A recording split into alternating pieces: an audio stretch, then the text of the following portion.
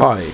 In our podcast, the Media Telcom country teams carry on deliberating upon the observations emerging in their draft country case studies. In this episode, we present the case of Hungary, which is a divergent case in the context of the European Union.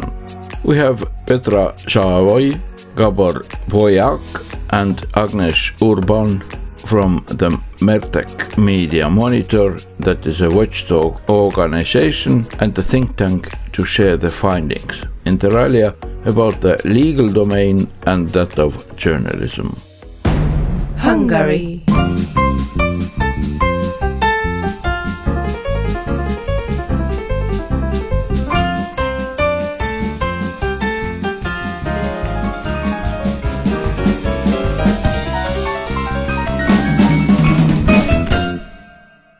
The situation of the Hungarian media is in the international spotlight since 2011, when the Orbán government, with its constitutional majority, significantly reshaped the previous media laws. It was a critical juncture that determines the results of both of our case study for the Media Telcom project. Since then, we know that this was only the first step in the process of dismantling democratic institutions, including the complete transformation of the media system. The Media Telcom project explores the risks and opportunities for deliberative communication, and we can say that in Hungary there are major risks in all the domains. The situation is so complex that in this short reflection, we would like to focus only on the most important structural problems affecting the detailed variables on the domains covered by the project. First, I would like to speak about our first case study of the monitoring potentials for media. Then Gabor and Agnes will report on the structural concerns of the regulatory environment and the market conditions. Departments of Communication and Media Studies were launched in Hungary in the 1990s, the first one at the University of Pécs in 1991. A few years later, the Higher Education Act also created the institutional framework, so the larger universities could also establish their departments. But there are only a few departments offering courses in all the three levels of the Bologna system. A critical juncture in the history of media studies came in the middle of the last decade. In 2013, advanced level exams were made as a condition for students' enrollment for the programs, and also the number of state-funded places was strongly reduced.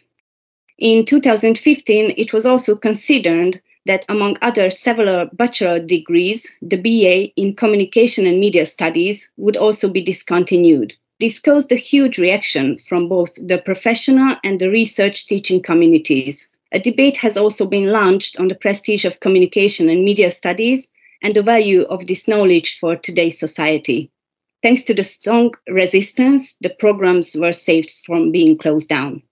Communication and media studies programs in Hungary do not distinguish between disciplines within the media industry. They offer a mix of knowledge in business communication, journalism, media management, advertising, and applied communication.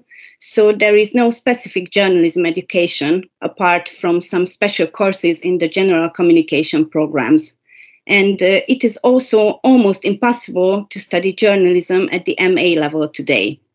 And one of the most common critiques of the degree is that it is too theoretical and does not give the opportunity to learn practical skills.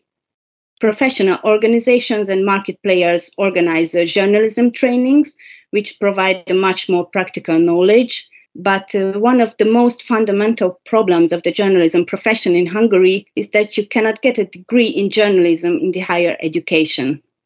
The funding of media research in the academic sphere is also problematic, and for the time being, we can only subjectively report that the available domestic resources are very scarce. Almost the only possibility for funding large basic research projects is through the National Research, Development and Innovation Office, which since 2015 has also been managing the National Scientific Research Funding programs, which previously operated as an independent institution. The new law about this centralized distribution of funding has reduced the guarantees of institutional independence, which also increased the risk that the institution which manages both centralized national and EU funding money may not be independent in its funding decisions as well. The academic sector has operated relatively independently until 2021, when most universities in the country were taken over by foundations which are run by boards of trustees made up of government delegates. Public assets worth 1,000 billions of Hungarian forints were extracted. These so-called public interest foundations can only be created and abolished by a 2/3 majority in the parliament, according to a new amendment of the constitution.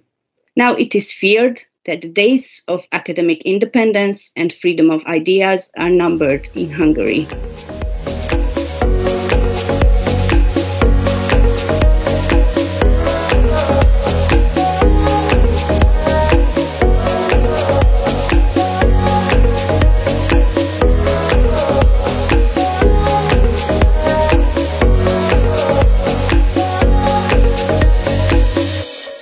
If we are speaking about the media law in Hungary, the 2010 media laws were the factors that drew attention to the state of the media freedom situation in Hungary.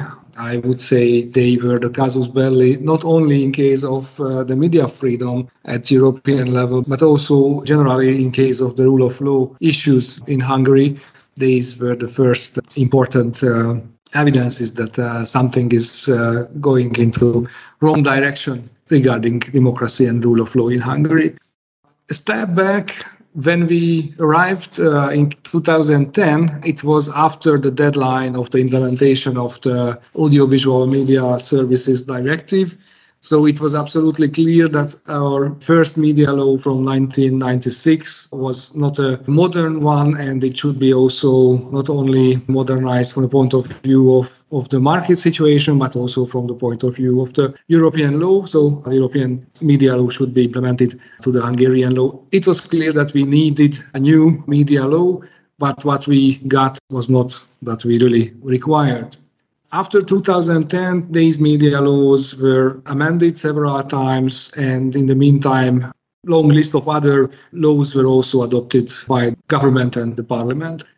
Yeah, some sentences about the media law themselves. We are speaking about two media laws, one about the regulation of the media content and the other about the regulation of the institutions, organizations of the Media Council and the public media.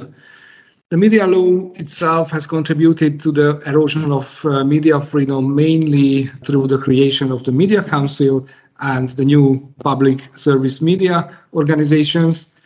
The members of the Media Council were elected firstly in 2010 and then in 2019, in both time for 9 years and in both time exclusively from the Fidesz candidates. So now we have a Media Council nominated candidates only from one party. There is no other social or political control over the media market and over the media content. The Media Council's bias is particularly evident in its decisions on radio frequency tendering and market acquisitions. We, as an NGO, Mérték Media Monitor, analyzed from the first year all of the frequency tendering decisions and all of the market acquisitions decisions of the media market from the Media Council. And these decisions show absolutely clearly that in the cases when the interests of the Fidesz-affiliated businessmen or the Fidesz itself are somehow endangered by the independent market players, then all of the decisions will be made in a case that will hinder the business steps of these independent market players. An important feature of the Media Council's functioning is that it does not even initiate proceedings in politically sensitive cases, such as the legal assessment of public political advertising. This is a very huge problem, and we will hear about it, I'm sure, from Agnes, that the pro-government media outlets are mainly funded by public money, by taxpayers' money. And it means also that we are living in a continuous political campaign. And even our Media Act says that political campaigns cannot be carried out only during an election campaign. Our NGO tried in 5 or 6 cases to go to the Media Council and to prove campaigns of the government are under the definition of the political campaign of the Media Act, and they should be not broadcasted in a period that is not an election campaign, but all complaints were refused by the Media Council. The public service media system is also designed by the media law to allow political influence without real legal and social control. Monolithic organization where the biased political reporting is the daily routine and the level of the transparency is low. It is a very highly centralized system where you cannot know how the editorial decisions are made. And the result of the functioning of this kind of public, or better called state media, is something what is serving one party and not the public. So it is not in line with the requirements of public media broadcasting in Europe. The media laws have also created a situation of uncertainty in the regulation of media content with unclear prohibitions and obligations and the possibility of several sanctions. The same is true of legal solutions outside media laws, which show that the law is only a tool in the hand of the politics to achieve political goals in our time. We have seen this in the tightening of the abuse of images and sound recordings, in the criminalization of scaremongering under COVID pandemic, and most notably in the restrictions on freedom of information. In 2021, part of the government's homophobic campaign, it was also included in the media law that depictions of homosexuality on television are harmful to the children and only legal after 10 p.m. So this is the legal framework where we should live, and that is not suitable for providing real media freedom.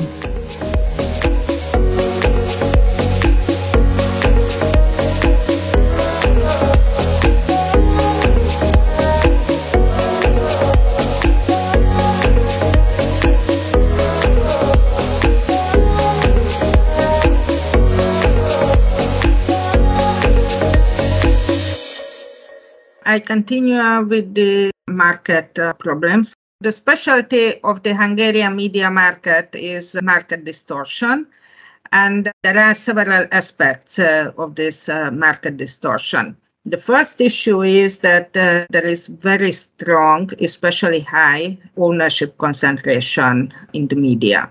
It means that pro-government investors, pro-government businessmen bought up several media companies in the last decade.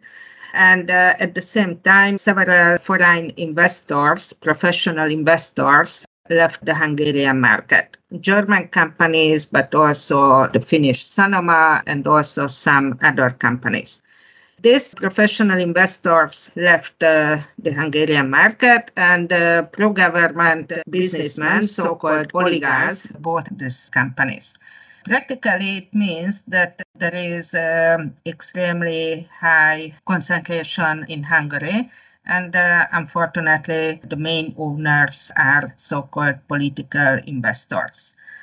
The most interesting case was the creation of the so-called Central European Press and Media Foundation. It is called in Hungarian KESMA. This term is already well known all over Europe because it is a very special creation. Then Hungarian media owners, these political investors, offered their companies to this foundation in 2018, and they offered their companies without any compensation. So I can say they donated their companies to this foundation. It is proved that they were not real professional investors or financial investors because real investors do not donate their companies. So they were political investors, and it was a political step to unify the pro-government media empire into a foundation. The other part of the story is not purely the ownership concentration, but the financing of this pro-government media. These media outlets are financed by state advertising. Practically, it is an unlawful state aid in the European Union, but it seems to be commercial revenue because it is an advertising revenue, but practically it is coming from the state. The specialty of the Hungarian media market is that the state is far biggest advertiser here. It says a lot about the level of market distortion in Hungary. It is also very important that social media platforms are already heavily used by the political actors, of course, especially by the government and by the ruling party. They also created special organizations to run political campaigns. So the social media became also very politicized, and it also added to the market distortion of the Hungarian public.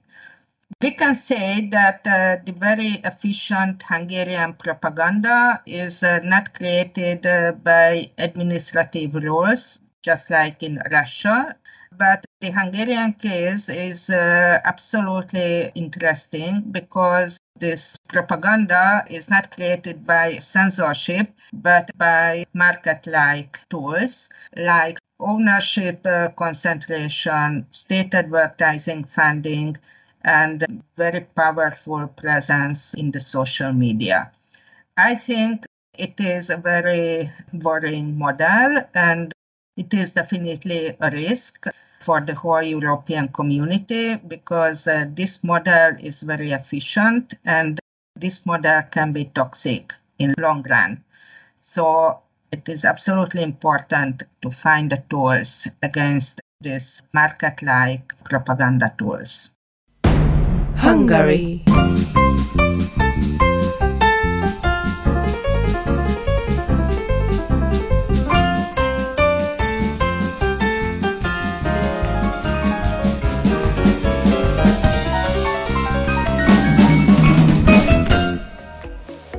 Here we are now. I was Urmas Loit, the Media Telkom communication officer. We still have country cases to go, so please stay tuned.